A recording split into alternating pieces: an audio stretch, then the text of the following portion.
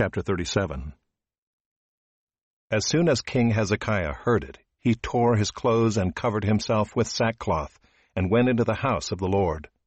And he sent Eliakim, who was over the household, and Shebna the secretary, and the senior priests, covered with sackcloth, to the prophet Isaiah the son of Amoz.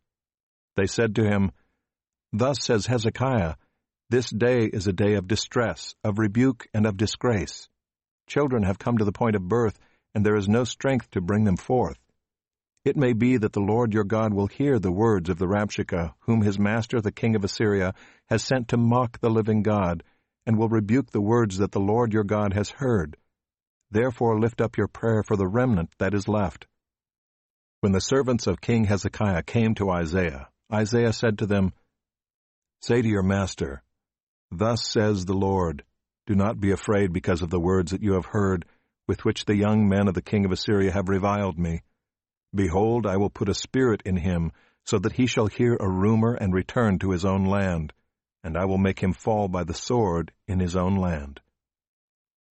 The Rabshakeh returned and found the king of Assyria fighting against Libnah, for he had heard that the king had left Lachish. Now the king heard concerning Tirhakah, king of Cush. He has set out to fight against you. And when he heard it, he sent messengers to Hezekiah, saying, Thus shall you speak to Hezekiah, king of Judah. Do not let your God in whom you trust deceive you by promising that Jerusalem will not be given into the hand of the king of Assyria. Behold, you have heard what the kings of Assyria have done to all lands, devoting them to destruction. And shall you be delivered? Have the gods of the nations delivered them, the nations that my fathers destroyed, Gozen, Haran, Rezeph, and the people of Eden, who were in Telassar? Where is the king of Hamath, the king of Arpad, the king of the city of Sepharvaim, the king of Hena, or the king of Ivah? Hezekiah received the letter from the hand of the messengers and read it. And Hezekiah went up to the house of the Lord and spread it before the Lord. And Hezekiah prayed to the Lord, O Lord of hosts, God of Israel, enthroned above the cherubim, you are the God, you alone, of all the kingdoms of the earth. You have made heaven and earth. Incline your ear, O Lord, and hear. Open your eyes, O Lord, and see. And hear all the words of Sennacherib, which he has sent to mock the living God.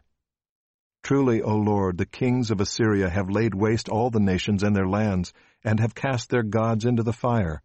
For they were no gods, but the work of men's hands, wood and stone.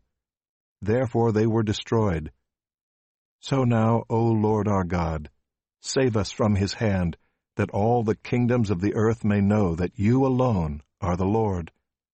Then Isaiah the son of Amoz sent to Hezekiah, saying, Thus says the Lord, the God of Israel, because you have prayed to me concerning Sennacherib, king of Assyria, this is the word that the Lord has spoken concerning him.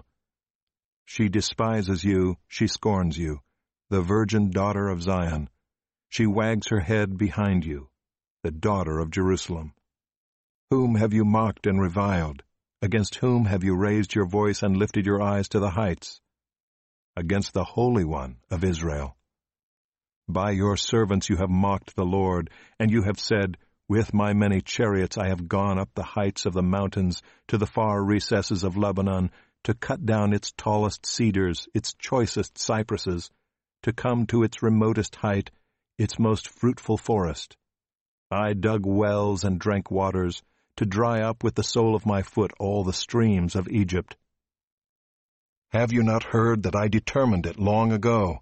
I planned from days of old what now I bring to pass, that you should make fortified cities crash into heaps of ruins, while their inhabitants, shorn of strength, are dismayed and confounded, and have become like plants of the field and like tender grass, like grass on the housetops, blighted before it is grown. I know you're sitting down and you're going out and coming in, and you're raging against me. Because you have raged against me and your complacency has come to my ears, I will put my hook in your nose and my bit in your mouth, and I will turn you back on the way by which you came. And this shall be the sign for you. This year you shall eat what grows of itself, and in the second year what springs from that.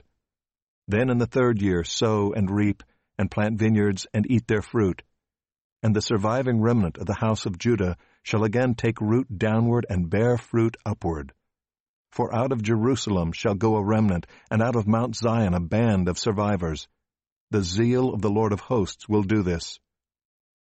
Therefore thus says the Lord concerning the king of Assyria, He shall not come into this city, or shoot an arrow there, or come before it with a shield, or cast up a siege mound against it. By the way that he came, by the same he shall return, and he shall not come into this city, declares the Lord. For I will defend this city to save it, for my own sake, and for the sake of my servant David. And the angel of the Lord went out and struck down 185,000 in the camp of the Assyrians. And when people arose early in the morning, behold, these were all dead bodies. Then Sennacherib king of Assyria departed and returned home and lived at Nineveh. And as he was worshipping in the house of Nisroch his god, Adramelech and Sharezer his sons struck him down with the sword. And after they escaped into the land of Ararat, Esarhaddon his son reigned in his place.